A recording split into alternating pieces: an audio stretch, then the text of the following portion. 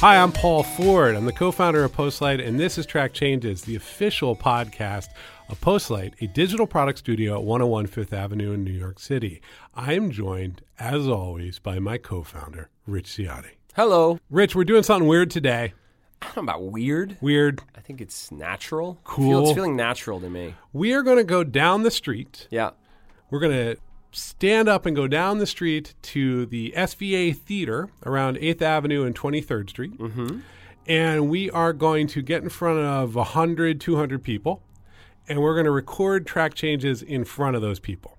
That's insane.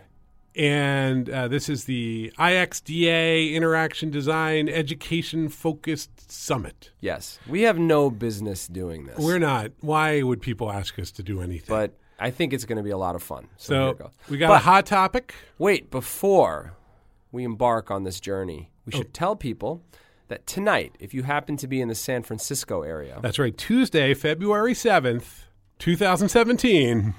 There will be drinks with Rich and Paul. At Whitechapel. That's right. If you can make it, come out for a drink. We'll buy you a drink. We will. We're going to put the credit card down on that one. We're usually in New York City.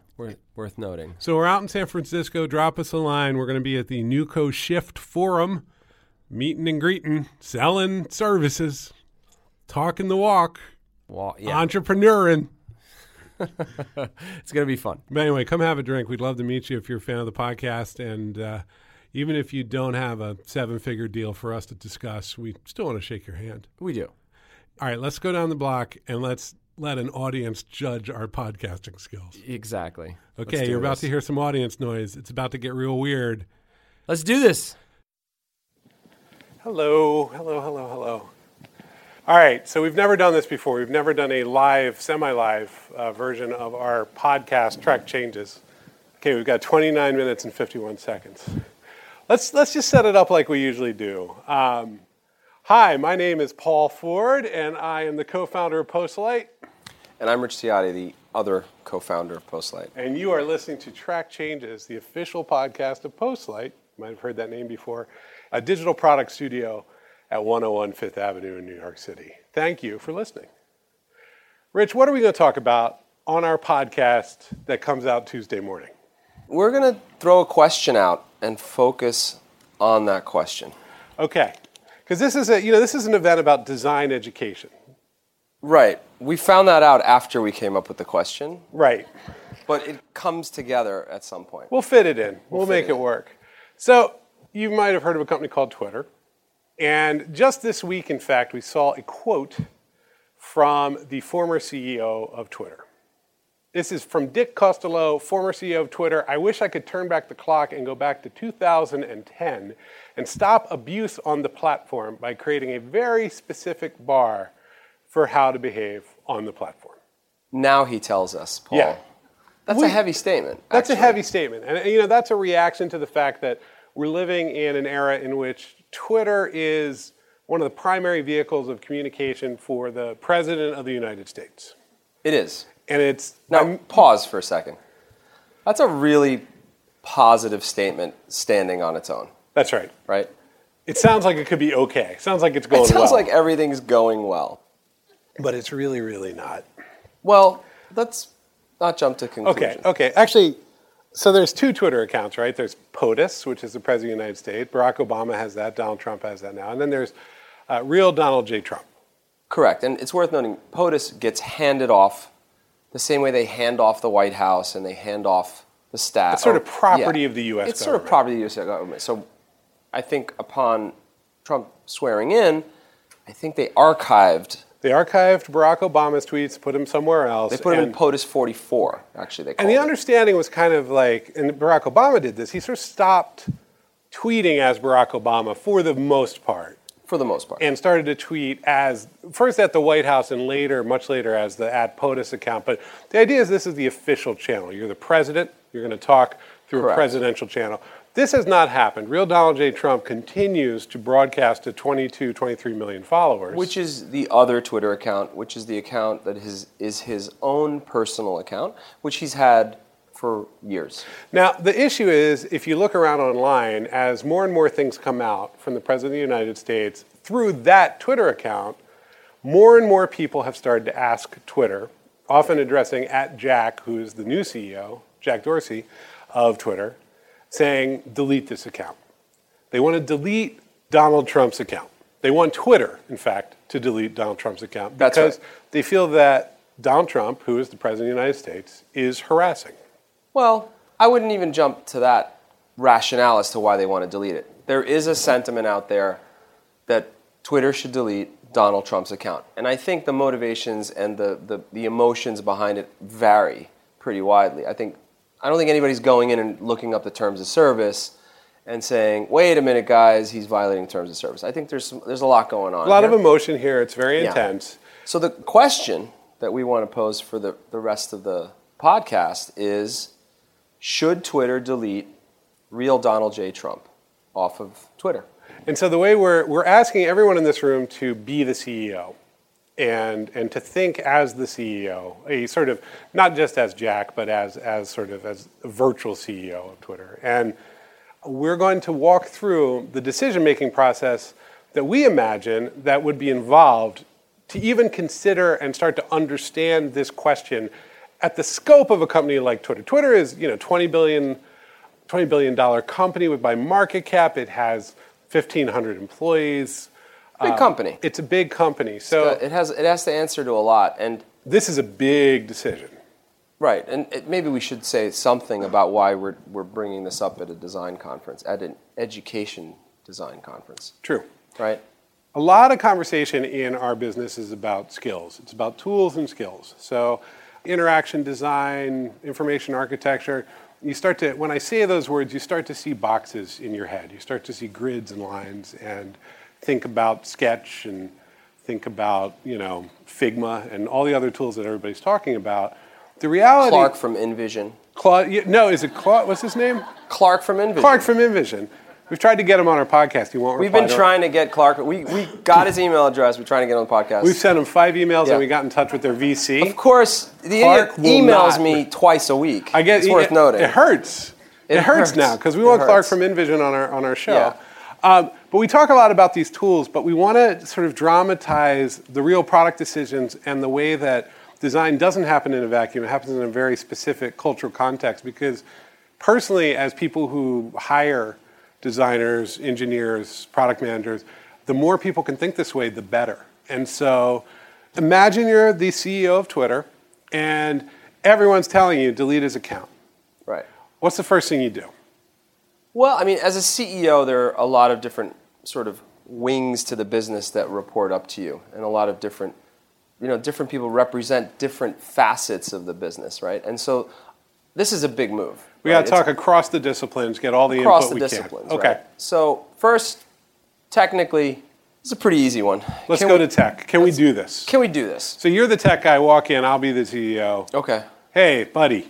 Yeah. I got a question for you, big one, but you can't tell anybody. Sure. No, for real. You can't tweet this out. I promise. I know you have a secret account. Don't do it. Right. Go. All right.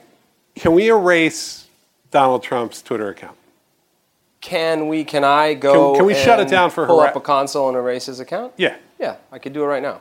It'll take a minute. That's it? It's just a minute? Yeah, no problem.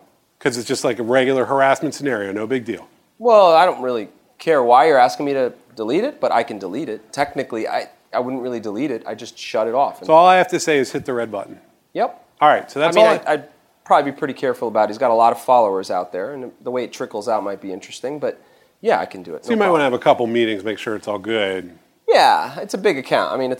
It's followed by millions of people. Do you see any reason specifically not to? Not to from a technical perspective? Yeah. No. Because that's the only reason I'm talking to you. Right. All right. All right. So that's it. We've dispatched technology. Okay.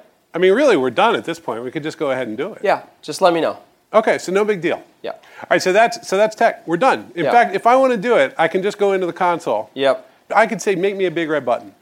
If you want a big red button, I can do that for you as well. If I woke up at 2 in the morning, I'm like, to hell with it, enough. I could give you that tool. All right. If you really want to do it that way, yes. All right, so that's where we're at from a technical perspective on deleting this account.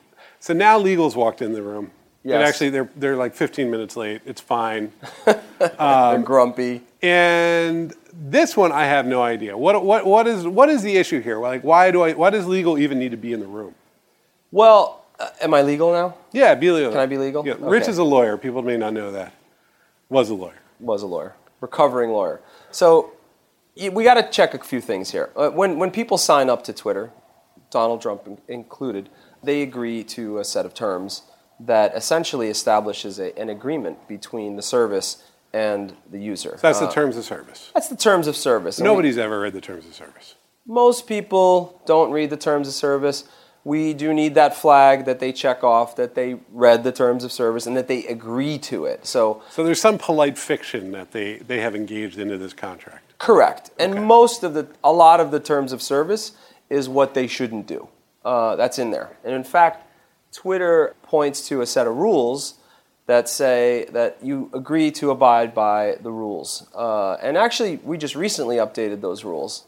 Harassment's become a big problem on Twitter, so we actually have a set of guidelines that you have to adhere to. And if you don't, we have the right to shut you off. And we do this all the time, by the way. Mm-hmm. We are shutting people off that are, for example, inciting violence, harassing others, infringing on copyrights. Probably posting certain kinds of pornography or posting certain types of pornography. So there's a legal framework for Twitter turning somebody off. There is. And so what you need to do, and I haven't done this yet, is rummage through his tweets to see if any violate our terms. So you're saying, well, wait, I'm Twitter. I kind of own the whole system. I'm the CEO. Yes. Can I turn anyone off for any reason at all? No. No, I can't? No. But I got the big red button. Well, look, you could. I'm speaking from a legal perspective. If you did that, then we are exposed legally. And someone could come after us and say, that's not cool, that's not fair, I'm going to sue you because you violated our agreement. Oh, so the terms of service is actually two ways. It's an agreement, that's right. Okay, so I have actually, even though you've never given me any money or anything, I am kind of obligated to you as a user. That's right. Right now, the understanding that I have, because I haven't turned off Donald Trump, is that this is a two-way relationship, and I kind of owe him. I'm going to follow the rules on his behalf. Yeah, I could forward you one of the emails we'd send out when we shut someone off. We do share the criteria and the reason and the tweets that led us to that decision, and we send that along so people have an idea of why we did it. All right, so you're my lawyer. I can go back in. I could find evidence of harassment. I mean, I could almost I'd just poke through those old tweets. Inciting violence, like every president ever has incited violence at some level, right? At some level. Okay, so it's very likely I can prove my case. It is likely you can prove your case. I will point out, though, even though this feels like we've got this buttoned up, this is a very powerful person with a lot of resources who can go ahead and sue us anyway. Okay, but lawsuits, no big deal. I mean, we can handle that, right? Well, there's a couple of dimensions to it. One is lawsuits can be very costly and really draining. But the other thing is lawsuits can look really bad, right? And if we're, half of the headlines in the world are about Twitter getting sued or the progress of the lawsuit, that's just not a good scene for Twitter, right? So there's a lot going on here, right? I mean, this is an individual who, in fact, has used the law not to necessarily win lawsuits, but to intimidate. And How so? Wait, what do you mean? Well, you could sue someone and go after them. This is someone who has sued lots and lots of people. He's sued lots of people in the past. So we can assume that the President of the United States is going to sue Twitter like crazy for violation of the terms of service. I don't know if he will, but there's a good chance that we're going to be in a bad situation there. So it's not really just a matter of reading the fine print and whether he's adhering to it or not. It's also a matter of whether it's worth it for Twitter from a legal perspective. The employees want to do this. What do you, as my lawyer, what do you say? From a legal perspective? Are you asking me if we would be in violation of our own terms? Yes. We would not be in violation of our own terms. We can do this from a strictly legal perspective. And also ethically then, we have we've entered into this agreement. Let's not equate the law with ethics now. That's a much larger conversation, Paul. Right? But nonetheless, I could, if I wanted to go to sleep at night saying I followed to the letter of the law the agreement that I entered into. Correct. I probably could do that. I could shut this thing off. I could hit my big red button. Yes, you could. Okay. Yes, you could. All right, so that's that. We've talked to the lawyer. Correct. Now, as I said, you should probably talk to public relations if you're going to make this move. All right, so let's be PR here. So the CEO says, hey, we're going to shut off the big one. We're going to do it. Right. I got the red button. Legal says we can do it. Everybody wants to do it. There's a little give and take as to whether it's the right thing. But if we do it, what's going to happen? It's going to be a lot of attention on Twitter, for sure. It'll be very, very big news. Yeah, well, we're not hurting for attention or big news right now. I'm taking a lot of heat from people who are telling me that they want this thing gone. True. But I, as your PR person, I'm thinking about the whole audience for Twitter. And while you found some reasons here, this is someone that got elected president. Mm-hmm. There is a huge swath of the country that helped him get elected. Yeah, I don't think a lot of those are our users, are they? You'd be surprised. Okay. In fact, he's speaking to many of them through Twitter right now. Are they now. maybe signed? Okay, so yeah, some of them probably signed up just for him. Yeah, and let's put aside him for a second. The story. I'm not going to be able to get version 5 that's coming out, and the crazy new feature, and the new agreement we've got coming with the NBA. So for I can't months. Yeah, this is going to be the loudest thing that's happening for a pretty long time. So this is. Well, is that a risk, or is it us making a bold stand? Maybe people will stand up behind us and say, "Great job, Twitter." Yeah. I mean, look, I hate the guy. I'm public relations right now for a second, so I say shut it off. But you should just know that I'm not going to be able to do my job for a while. Okay, so this is the only story about Twitter for the next. It's going to be big. It's going to be a pretty big story. Yeah. Now you talk about bold stance. And you're taking a position here, which is you feel like, I guess, is the right position to take, right? Well, it's a complicated one because for years we talked about free speech and how we were a platform for free speech. Right. But now we're seeing, and there's kind of two classes of users on Twitter, right? There's the maybe less than 100 followers, can kind of say anything they want, occasionally get reported for stuff, but are kind of talking either to their friends, favoriting their friends, so on and so forth. So those are almost the civilians. And that thing works like any network. It's like the phone system. It's fairly personal. Every now and then someone gets like 1,000 retweets. Are you still the CEO? I'm just thinking out loud here for a second. Okay, because there's someone else who wants to speak to you. Oh, investor relations came in. Yeah, I heard about your bold stance and about free speech. It's worth noting we're a $13 billion public company. And I've got an investor community that I have to answer to. And what power do they really have? Well, you've got a fiduciary duty as an officer of the company to take care of its investors. Now, you shouldn't break the law, but you're doing something here that we consider to be the equivalent of a nuclear bomb. So wait, what are they worried about?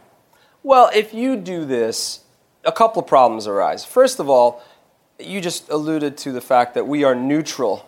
That's right. And we do not inject ourselves into the content. Well, we are, but right? now we have all these people with millions and millions of followers, and it tests the limits of free speech if they do something harassing or even vaguely weird. It just becomes a huge debacle in our system. Yeah.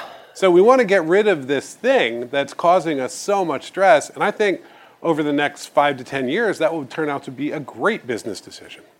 Well, I don't know if that's going to play out that way. I don't think it's going to play out that way. I think what will happen is it will be incredibly divisive in terms of the perception of Twitter and what Twitter is. Right now, you're right. We are utility today, and that insulates us from a ton of criticism. Salesforce almost bought us. They were thinking about it. Yeah, the reason they didn't buy us is because they saw all the negativity that was happening on the platform. Right. So this is a source of that negativity. Let's get rid of it. Let's get our value up. This could be a $30 billion company the next day. Yeah, but I think once you do that, it's going to amplify. It's going to be very polarizing. You're going to have a lot of positive response and a ton of negative response, and it's going to be chaos. Effectively, you're stepping into editorial here once you do this. Can you stop me though? As investor relations? Yes, the board can stop you. I will recommend to the board that they remove you. Really? Yes. If I go ahead and do this? Well, before you do it, I'm going to recommend I got a red button right here. I know, and it's freaking me out, I can turn this crap off in 5 minutes. I can end this whole thing. Right here. Stay away from the red button for a minute. All right. I think it's very hazardous to the financial health of the company if you did that. So you're willing to go into, you're going to take this to the brink. We're going to have this fight. Yes. If you're investor relations. One more quick thought from an investor perspective. A lot of our promotions, a lot of our clients really speak to an audience that is very pro-Trump. And so we would lose all that business. So we lose Fox News, but I bet, Kim Kardashian will be fine with it. Well, yeah. Although some will be fine and some won't. Kanye West is a Trump fan. Okay, so you're worried that like some of our 5-10 million follower users might start to freak out about the platform. Yes, that. But more than that, I think people will view us as a company with a particular position and will think much more warily about doing business with us as a company because of that. Because you don't think this is a universal rejection. You think some people do want to hear this guy. Not just that. I think people will read, okay, well, what's Twitter going to do next? Okay, so if they'll shut off somebody with 22 million followers on their own platform, that's right. Then they will do anything. They'll do anything. So whatever moral system they follow, the thing that I perceive, the product I use, they can change it in any way. Correct. Depending on how they feel that day. That's right, and that's very scary. So if I'm an investor, I'm terrified of that decision. Very much so. It's hard. Okay, I can see that point. Somebody else wants to speak to you, by the way. Who wants to talk to me now? Design. What's he doing here? All right, so we're getting to the end here. We're starting to wind it down. Yeah. I don't even know why I would need to talk to design. I mean, I got a red button. We shut it off. We've removed people before. Do you want to stay the CEO and I'll be design, or do you want to switch? I'll be design. Okay. Well, no, we can. We're all design in this room. We're all designers. Everyone's a CEO. Yes. But we're all design. All right. Yes. So what does design want to do? Twitter is 93% content. There are buttons and some trimmings around it, but it's got that little video thing on the bottom left now. Though. Yeah. It's got that. That's great. The service is its users, and its users make up the service. Mm-hmm. You can't do this. Why? Why couldn't you do this? Because millions of our users wake up every morning looking forward to what real Donald Trump tweeted. Donald J. Trump, yeah. It's part of the Twitter experience. Well, what about all the people who hate him? I sympathize with those people, and they can find a lot of people that they like. That's kind of the beauty of Twitter. In fact, much of the people that you follow and I follow reinforce a lot of what I love about Twitter and share a lot of the terrible things and criticize those things. But you can't. The moment you do that, you are breaking the pact between this incredible service and its community of users. So in practical terms, I turn off this account, the account can no longer post, and all of the old tweets suddenly get removed from the database, essentially. Like, not really, but you can't see them. So people who replied to him, whatever, those tweets are gone. That's right. The account is gone. Right, and if you're really going to do this, we need to talk about how we communicate it and how we take care of those users that are about to experience something very jarring and very disruptive. Okay, so what do we do? You don't do it. You don't do it because it'll just break the platform. It'll just break the platform. What if we left all the old tweets up so that the timeline still worked but didn't let them tweet anything new? The appeal of Twitter is its aliveness. Okay, I mean, archive, fine, but it's really about what's next. I mean, that's part of the reason people open it 20 times a day. So from a product perspective, from a design perspective, if we do this, we're going to fundamentally alter the experience of the whole platform. I believe, someone this prominent on this platform will do so. You know, I like the PR person, I hate the guy too, but you're going to undermine the credibility of the platform. You're going to harm the relationship between the platform and its users.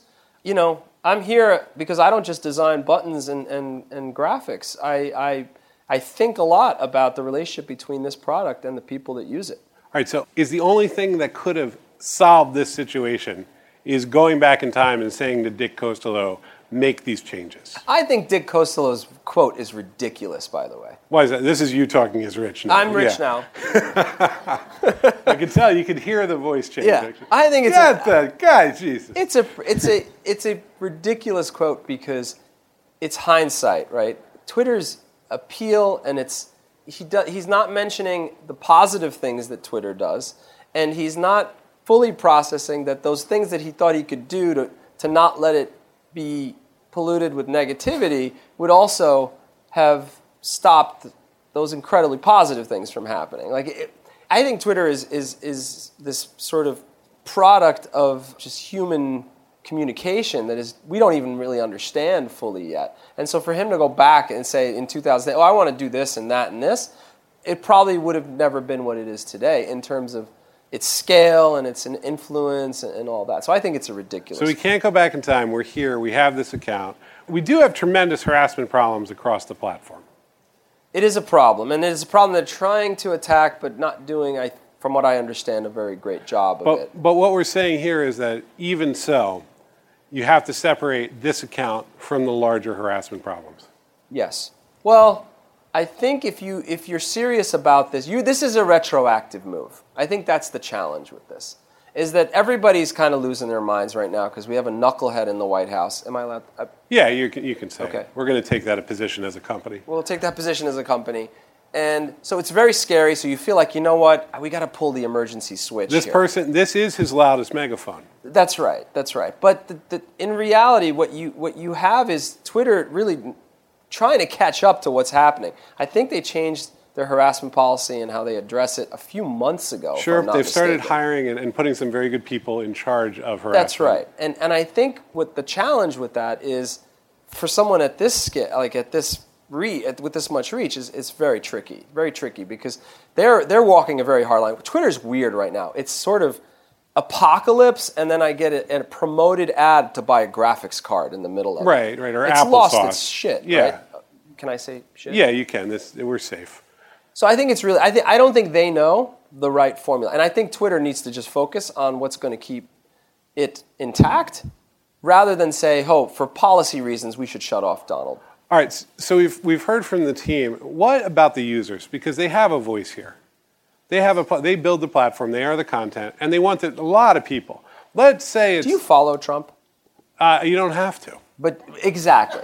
So as a user, you don't follow Trump, right? CNBC, if I'm not mistaken, every time he tweets, Trump tweets. They like hold it up because the traders and the finance people need to know about it. No, there's like graphics that fly in. It's right. like a new if tweet. the guy's got like acid reflux, we could lose $1 billion. He's cranky off the about market. Boeing that day. Or whatever. Exactly, whatever it may be, right? So that's real, right? So I don't follow him.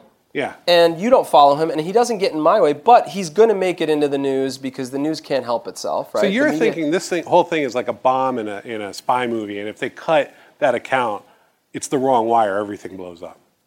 I'm not in Twitter anymore. I'm not inside of Twitter. Right. I think they should cut the account. I'll speak You do, personally. Yeah, cut the account, right? Just end this thing. Yeah, will it end Twitter? I think it may end Twitter.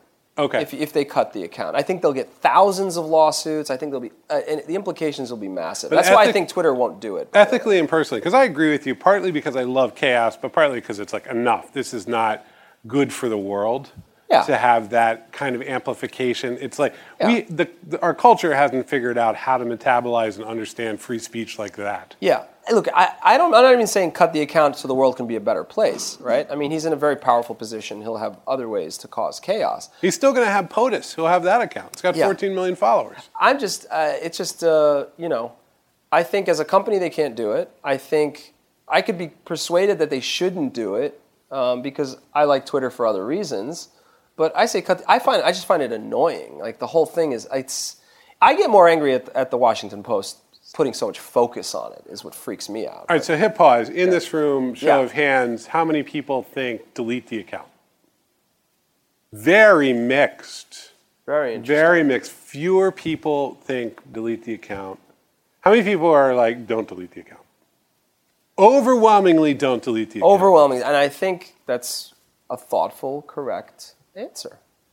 I would do it just like I'm like you. I just want to see the world kind of go insane. Yeah, that's the most exciting thing that could happen. Yeah, it's also. I feel like plans this weekend, so I want to see the account. I feel we're getting hit with the stick, and it's just a stick where you could kind of hit back and just okay, now it's a real fight. Right. It's like Pacific Rim. Now you got like kaiju monsters and robots just really smashing the crap out of each other. Right. But I think this highlights something we see all the time in the shop at Postlight is. Especially because we deal with clients and deal with the family stuff they're dealing with inside their companies, how design isn't just purely about color, typography, and beautiful design. It's so much, there's a lot that swirls around it that influences it. There's as much of this conversation, so we used this because, of course, this is hot, it's in the public eye, everybody would understand what we were talking about. But every conversation we have with a client ends up looking like this. It's us going, there's this department, there's this issue, these people want this. And there are conversations like this that happen and happen and happen before you can open a program and draw a rectangle. And so, And throughout, as you present that user experience or whatever it may be, you'll get responses from legal. You'll get responses from marketing saying, "Oh, that's a little too much there," or That's right. whatever it may be. So I think the send for my iPad. Yeah, and I don't know, how do you translate that into teaching? That's hard. I think you just got to be out there and a little role playing. I think having role-playing could be helpful. Having people from the industry come in and having people pitch to them and have them tell you why your big idea will actually get smashed, right, is really helpful. And one of the things I like to talk about in the class at the School of Visual Arts is how ideas, when you actually get into the real territory of the organization, if you want to get your new video player into the homepage of the New York Times, how many people, how many stakeholders are there who already have a vested interest in how it works? And if you start to work those numbers out, like a little video, like a little icon on a given web page of any significant size, you can easily realize that there are 35, 40 people who will have a very strong opinion about what that rectangle looks like. Oh, yeah. And you can't make design change unless you've played those things through. So we're sitting here, like the world is saying, delete your account to Donald Trump, but this is the conversation that would have to happen over and over and over again. Exactly. Before that could even happen, before that red button could happen. We've had prospects come to us at Postlight, and they'll come to us, A, because they think we're great. Yeah. But B, a little marketing. But B, they'd rather not navigate the project through their organization. They'd rather have it happen outside and then drop it and turn it, produce something really impressive and then use that, draft behind that as the way to navigate politically to get something through. Ammunition, because they can't get anything built. So they're like, you build a prototype for us so that I can use it to scare everybody else, and then we'll get something built. Versus, hey, Jim, can I speak to you for a minute? I've got a really great idea. These are the pathologies of the real world. That's right. of this work. And so I think education has often neglected those pathologies in our discipline. And if there's a larger argument to take out of this, that's what we're pushing. I've said this quote on the podcast previously. My old law professor used to say it all the time. It's the right thing is easy. Unfortunately, people are involved. And especially with when you have a strong feeling, when you ever get that feeling as a designer when it's like, this is so right. And then you're about to present it, and it's like someone's telling you your baby is ugly. Oh, yeah. And it's a hard thing. And that's something just through experience and maturity, you come to understand that not everybody's going to, coo and you got to learn to see them. You have to learn to see them coming. You got to know. So look, cool. We've talked. We have time for questions. If anybody has any questions or observations. Okay. Hello, Jan-Christoph Zöls, Experientia. As Hitler came into power, he used the radio and the airplane to his advantage.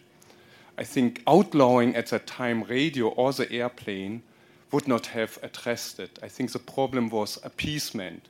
So I think the question for us as designers today, what do we do different? How do we build in alternative viewpoints, not alternative facts, identify these ones instead, and essentially open a wider range of discussion to actually take away this anti-humanistic message which he is actually perpetrating there every day. So I think the question outlawing is the wrong question, is what are the alternatives which we can foster and how do we strengthen these different views? It's a great question. So I think, look, let me try and then you take it. It's what I see that's very complicated with social media and with the way that the internet works is that there's a built-in reward for a certain kind of virality and primal human behavior where anger and rage and often, and as we saw with a lot of the fake news stuff, lies just travel really, really fast to lots of people, much faster than boring truth travels. And because of the way the internet advertising works, there is an economic advantage to it working that way. The money starts to pour in. And so then there's this real lag because it's really hard to stop sources of money from flowing. People don't love it. Yeah. I try to be optimistic about this in that this is still a new medium. Like, if I'm not mistaken, newspapers, when they first started out, there was a lot of muckraking and just they're very tabloidy and just because the muckraking was good, but yeah, the standard for journalistic truth took decades and almost centuries to emerge. Right, and so we've got a new medium here that we just don't know how to cope with. I mean, the other argument is that just fundamentally humans are garbage. Yeah, so you got to work around that. You got to work around that. Let the good stuff rise up. I mean, this is tricky. It'd be great to just offer an answer, right? Like, how could you structure the internet so that this sort of behavior wouldn't thrive and transmit it, content like this wouldn't transmit itself so quickly. And there's millions of answers, and none of them have been proven. So it's an awkward and ugly, possibly exciting time to be alive because nobody knows. Nobody knows how to put this back in the box. Yeah, if growth is what drives. I mean, this company went public because they had significant growth. That was their primary motivator. And if someone had come in and said, look, people are being rude to each other, we need to button this thing down, and here is a much stricter set of guidelines that everyone has to adhere to, the motivations and the machine that was pushing to continue to grow and to take it public would have just trounced it, right? This is not a public, freely open public entity that is out there just so we can all talk to it. It feels that way because it's free and we. No, but it's not like a government project. It's not a government project. Their job was to make a handful of people a lot of money. It looks like the Commons, but it's not the Commons. Right. So there's some guy in legal who keeps writing guidelines and nobody listens to him. Right. There are good people in legal. Just have to find them. Yeah. Hi, I'm Diana. Hi, Diana. So you gave us two choices between deleting the account or keeping the account. And I'm wondering about a third possibility since Twitter is a platform and we're all designers. What about designing a mechanism that puts it to the users? And I'm not talking about just simple voting, but let's face it, 140 characters, one-to-many, was an interesting mechanism and the users figured out what to do with it. What if we give people a way to, model, what the possible outcomes are? That's worth pursuing. That is exciting. Do you put a little red checkbox by people who are saying really bad things? There's an old email client I used to use called Eudora that would read. That's the biggest applause we got tonight. I was going to say. And there was this feature they'd thrown in a beta that they took out.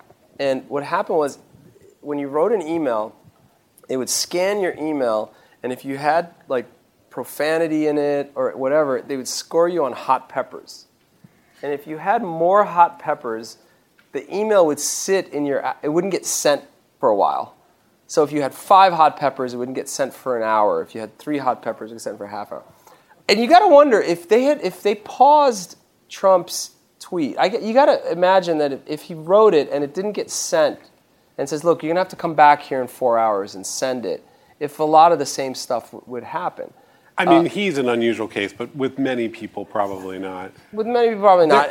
There's a Twitter user. Well, it's worth noting that feature failed miserably. Right. People were just agitated with it. There's a Twitter user. I can't remember. I'll get her name wrong, but it's Andrea Lopez, and she has her Twitter handle is Blue Choo Choo, and she rates his tweets. When he tweets, she'll just quietly put the pill emoji, and she rates things on a rating of 1 to 5 amphetamines. And it's just this very quiet reaction. It's not a response or anything. It's just if you follow her feed, you know that she's sort of evaluating how hopped up on uppers he is. Right. And sort of each tweet gets that read. And she thinks about, is this an Android tweet? Is this from somewhere else? Right. And so every now and then there'll be one that's 100 pills because it's just a colossal mess. Look, it's worth noting again that there are a lot of people who think he's tweeting really great. That it's about time someone said this. Someone said this and someone spoke this way. It's just, I find myself going to other places because my stream is so self-reinforcing. Sure. To the nth degree that I just need to see what else is going on out there to understand it. Yes. Hello, my Hi. name is Ann. My question, it's a little bit meta. I wanted to know or have you talk a little bit about creating falsehoods. Specifically I'm talking about the Bowling Green massacre story that Kellyanne Conway made up. And I think that by mentioning it and by repeatedly mentioning it and the echo chamber that social media like Facebook and Twitter provides, that fiction has now become a fact. There's actually record of this entity, this thing that never actually happened. And I'm curious to know what you think is the responsibility of companies like Twitter and Facebook regarding the health of our society by perpetuating these falsehoods. From a product perspective, it's terrible to have everything be lies. Like, it's real bad. It's not cool. It's not good. Like, it's just like, then people can't trust anything.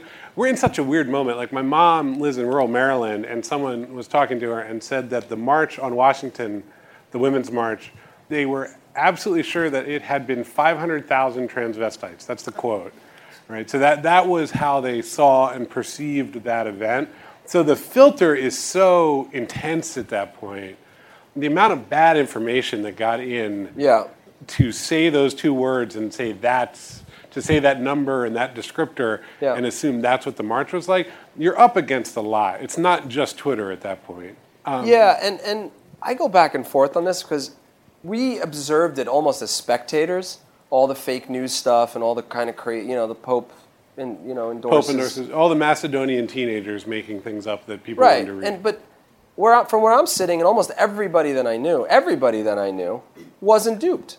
We saw it was ridiculous. This Bowling Green thing was ridiculous. At what point do we have to just be able to rely on people's ability to look at a piece of information and render a judgment, or go and probe it a little deeper to see if it's real or not? Or is it the job of the communication tool to take care of that for us? It's a pretty scary thing if we're going to rely on Twitter and Facebook to make sure the thing is true or not. They're utterly unprepared. They're utterly unprepared. And on top of that, I think it's really important that our citizens do the legwork a little bit here and be in that position where they can determine whether something is real or not. Like, I wasn't duped.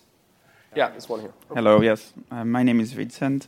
So I have a question about specific type of tweets that Trump sometimes does. It's when he calls out somebody's name very specifically. And maybe his tweet is not the worst part. It's the army of very fanatic people who will tweet death threats or give somebody's location or phone number and everything that happens after that. Do you think the platform has any responsibilities to deal with people who will actually, their lives might be affected by the army of extremists who follow Trump?